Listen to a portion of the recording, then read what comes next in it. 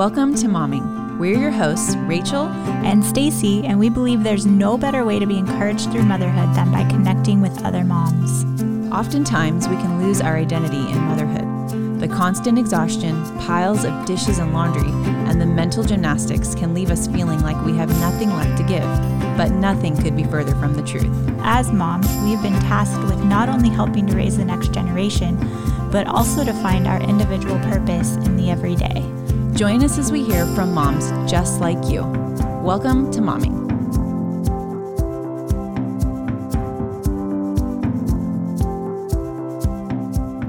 Hey moms, we have a quick disclaimer for you today. Today's episode contains highly sensitive topics, and so we recommend listening without your children present. Hope you enjoy the show. So parenting in the digital world is super tough work. It seems like we're always fighting an uphill battle, and the hill continues to get steeper and steeper. Access to the internet and everything that exists in it is both a blessing and a curse when it comes to teaching and protecting our children. Today's guest is Sean Clifford, father of 4 and founder and CEO of the digital parenting company Canopy. Canopy's mission is to help parents teach their children how to interact with technology in a healthy way, and part of this is protecting their children from online pornography. Sean, welcome to Momming. We are so excited to have you on the show today. Thanks so much for having me on, y'all. So, as a mother of 2 boys who are both currently using technology in their everyday life, I so much appreciate what you and your company are doing. Can you share with our listeners a little bit about yourself and then the motivation behind Canopy? Absolutely. So as you noted just a moment ago, I'm a father of 4. I've got a girl and then 3 boys to round us out. And a big part of the motivation is we have to figure this out. Tech is shaping us in such powerful and profound ways. I think it's a great thing. I don't want to live without it, but I think we're the first generation that's trying to figure out how to live well with it and how to raise kids in this tech-saturated world. And if we get that right, all the other things we care about are easier. And if we don't get that right, all of it is harder. And from my perspective, we're all scrambling out there. And as you said, it's new. And as soon as you actually get your bearings, the landscape has changed. And so we need to figure out not only the source of wisdom for how to navigate this, but also the tools that can help us get us to where we ultimately want to go, which is healthy, happy kids. Yes, we do want that. Yes, we do, without the disgusting parts of technology reaching in and taking our children hostage, because that's kind of what it feels like sometimes. It really does, yeah. And that's a big part of the motivation for us was, look, the reality has just changed. So one of the things that we try and address is preventing exposure to pornography.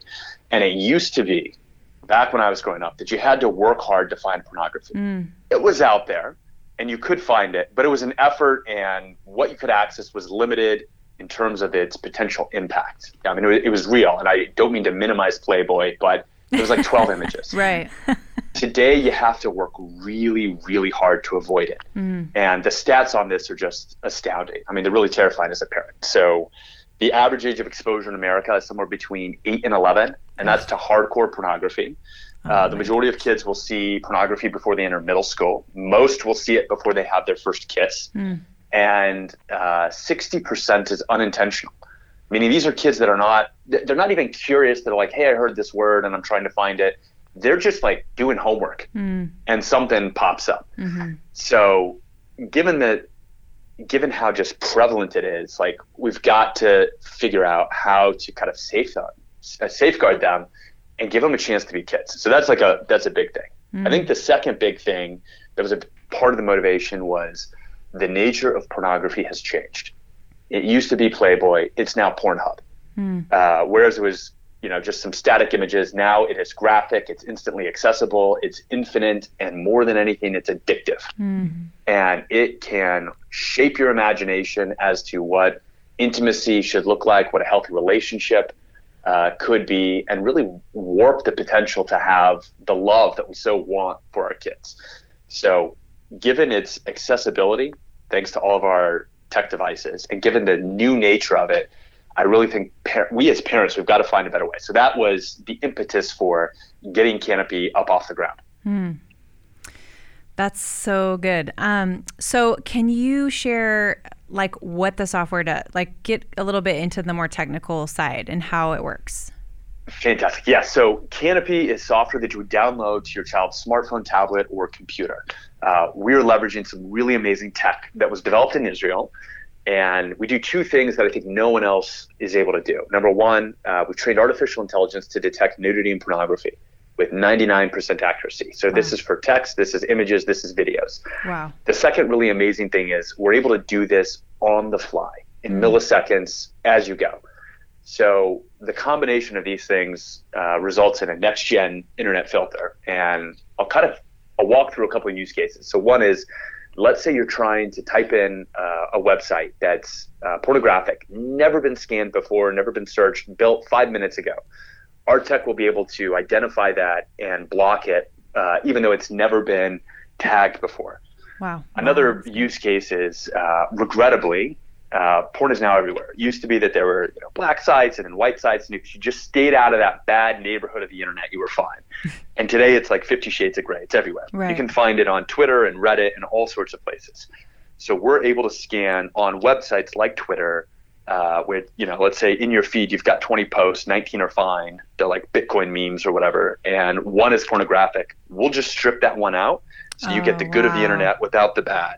So you can let your kids go out there, because I don't want to ban my child from huge swaths of the internet where they could be exposed. Right. And with this tool, you're able to kind of still let them explore and adventure, but just with the confidence that they're going to be okay.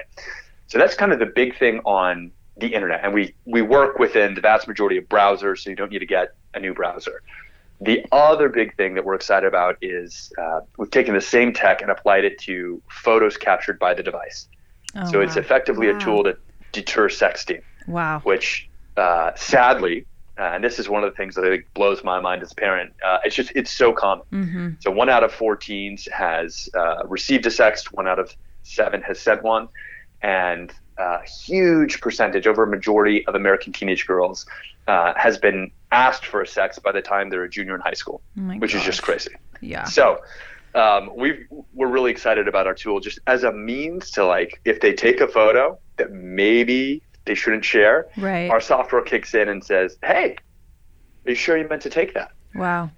And we give them a chance to delete it or send it to mom for approval. And hopefully they don't do that. Oh my gosh. That is so, like, we have, I won't say what we have because I don't want to like knock on other companies, but we have some filtering things, but it's not even close to what you're talking about.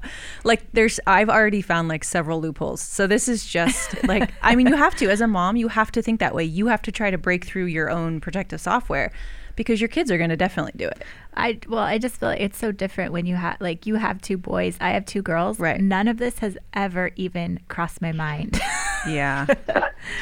And I mean, I know that girls fall into it. Yeah. But I don't know. Like, yeah, it's I don't know. Okay. Well, yeah. I think no matter what you have to be careful. Yeah. Boys or girls. Okay. Can I ask a question? Yes. Just when we're talking about statistics and we say teenagers, and are we talking about 13 to 19, or are we talking about younger than 13? Sean, do you know? I'm sorry, in regards to which stat? Like when we're talking about statistics, like 1 in 4 teens have. Yeah, I think that is 13 through 18. Okay, 13. Okay, which is still way too young. But yeah, it's, for sure. And I mean, like the thing to know, a lot of these stats are actually coming. They're all from the last 5 years. But okay, wow. As you guys can anticipate, COVID was like fuel poured on this fire. Mm-hmm. So Google searches for how to send a sext tripled within the first month of COVID. Oh my God. And I mean, like that's not just for teenage, but like this is a broader phenomenon that's going on. And the more that we're locked down, the more that we're on our devices, the more that we're desperately seeking connection, but we can't find it, either because of our devices or the lockdowns or whatever, the more people are turning to tech to find that, sometimes in great ways. Like I can FaceTime with my parents, and I love that. and sometimes in bad ways where, whether it's pornography or the escapism of games or whatever it may be. Right. Is it, so like sometimes we're playing games on our phones too. Does this technology engage the gaming as well? Oh yeah. Like, okay, so my sons have come across ads before, like in their games. Would Canopy catch that?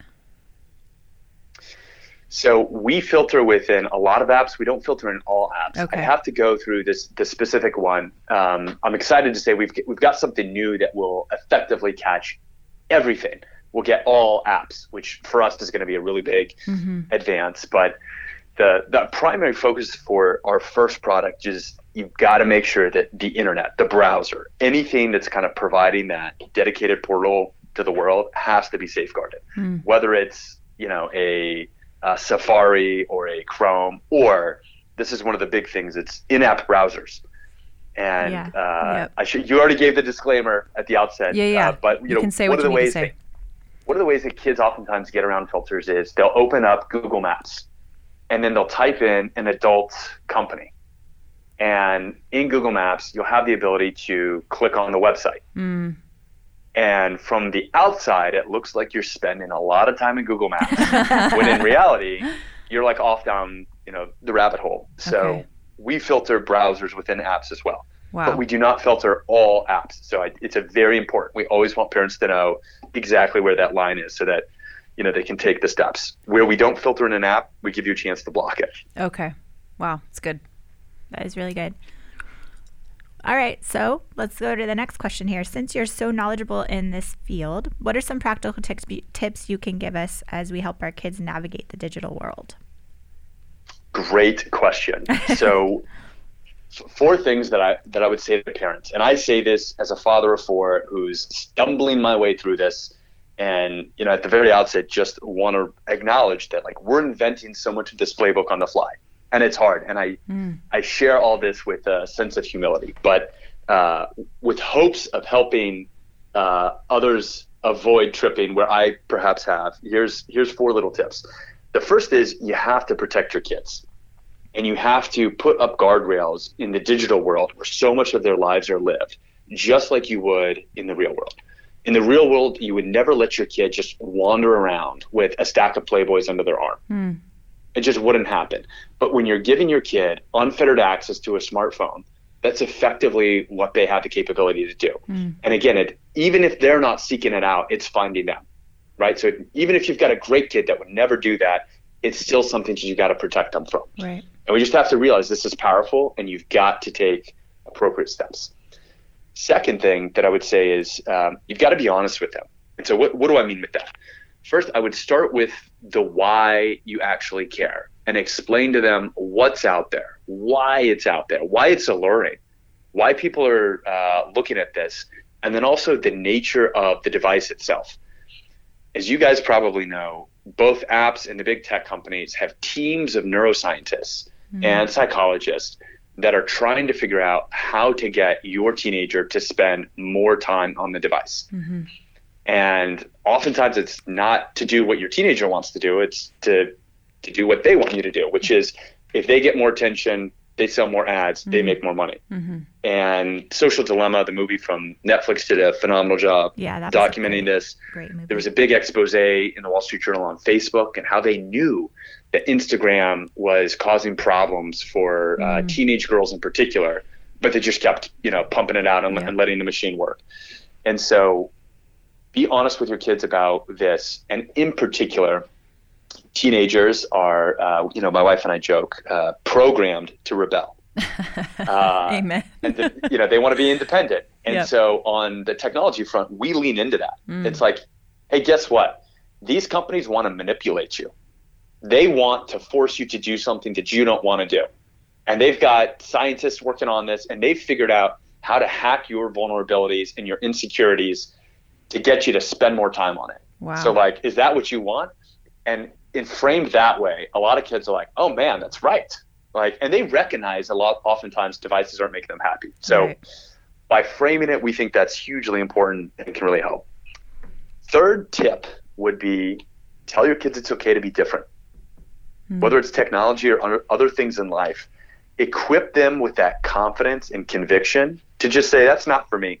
And that's hard, especially when, I say this, it's like, oh, just, like click that magic button. And I know it's hard. And so I don't expect this one to be easy, but I think there are things that parents can do. So like, what does that actually look like? First, tribe up. If you can find other families to do life with where you make shared decisions around technology in particular, it will go a long way. It's really hard if your kid is the only kid without access to whether it's a smartphone or a certain app or whatever it may be. Right. But if you can get them people to do life with that also are running in the same direction, makes a huge difference. I think a second big thing here is fill the void, right? So if you're going to say, hey, we're not going to do that, make sure that they actually have something that they can then point to that they're doing instead that's even better. So when they encounter those moments where they feel isolated, that they're missing out, instead they can say, yeah, I didn't get a new device, but I'm doing this. And parents I know have been everything from, an electric guitar.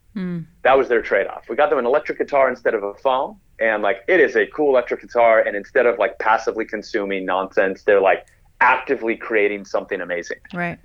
So whatever that looks like for your kid, it doesn't need to be something you buy, but an experience, the time, the attention, whatever it is. But if you can do that, we think it goes a long way. And then the last tip, the fourth tip, and this one is hard, but it's be an example for your kid with your own devices. And I know so many parents we're addicted to our own devices. And I say this, I'll be the first to acknowledge my own proclivity to look at it every few minutes and to trip down into some of the things. And it is alluring. I quote unquote tested TikTok, right, to see what it was. And 7 hours later, I reemerged and so I sympathize. It's funny. It is tempting and fun, and it all seems innocent enough. But if you can't set the example, it is going to be so hard. Yep. And so for us, specific things like never have a phone at the table ever, just as a rule. At a restaurant, at home, don't do it. We try and bound our devices in space and time.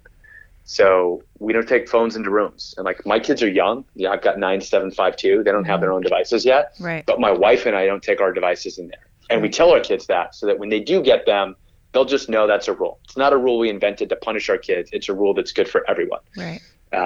We don't use our device an hour before we go to bed so that we can unwind. And we try, and I fail at this, but I try not to look at it for at least an hour after I wake up.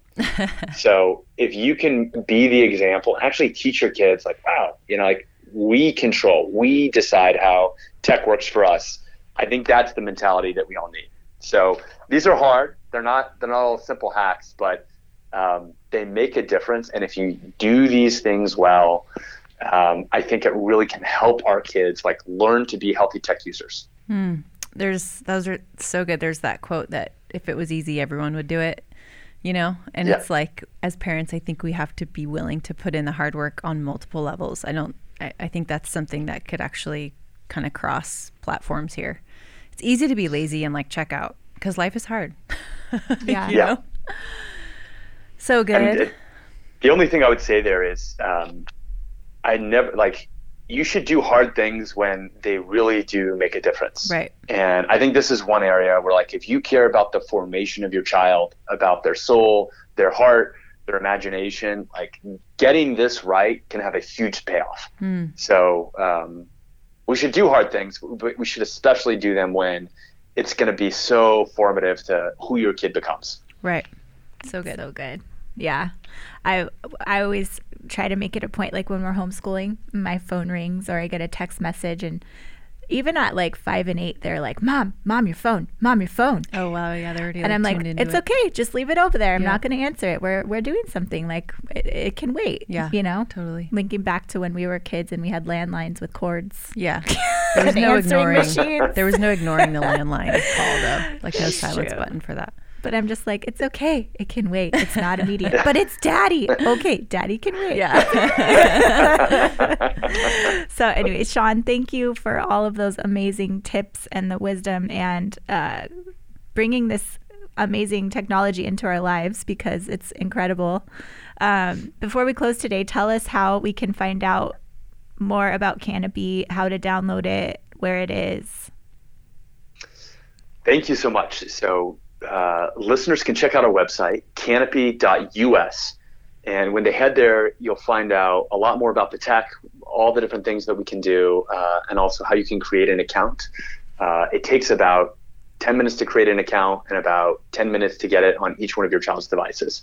So we tried to make it as user-friendly as possible because we know that this is an area where people can feel overwhelmed, right? So we want this to be easy for you. It's not a silver bullet. It doesn't mean that you don't still have to go do the hard work of parenting, but hopefully it's a tool that can help you do those hard things. So again, at canopy.us, and look, we want to walk alongside you guys.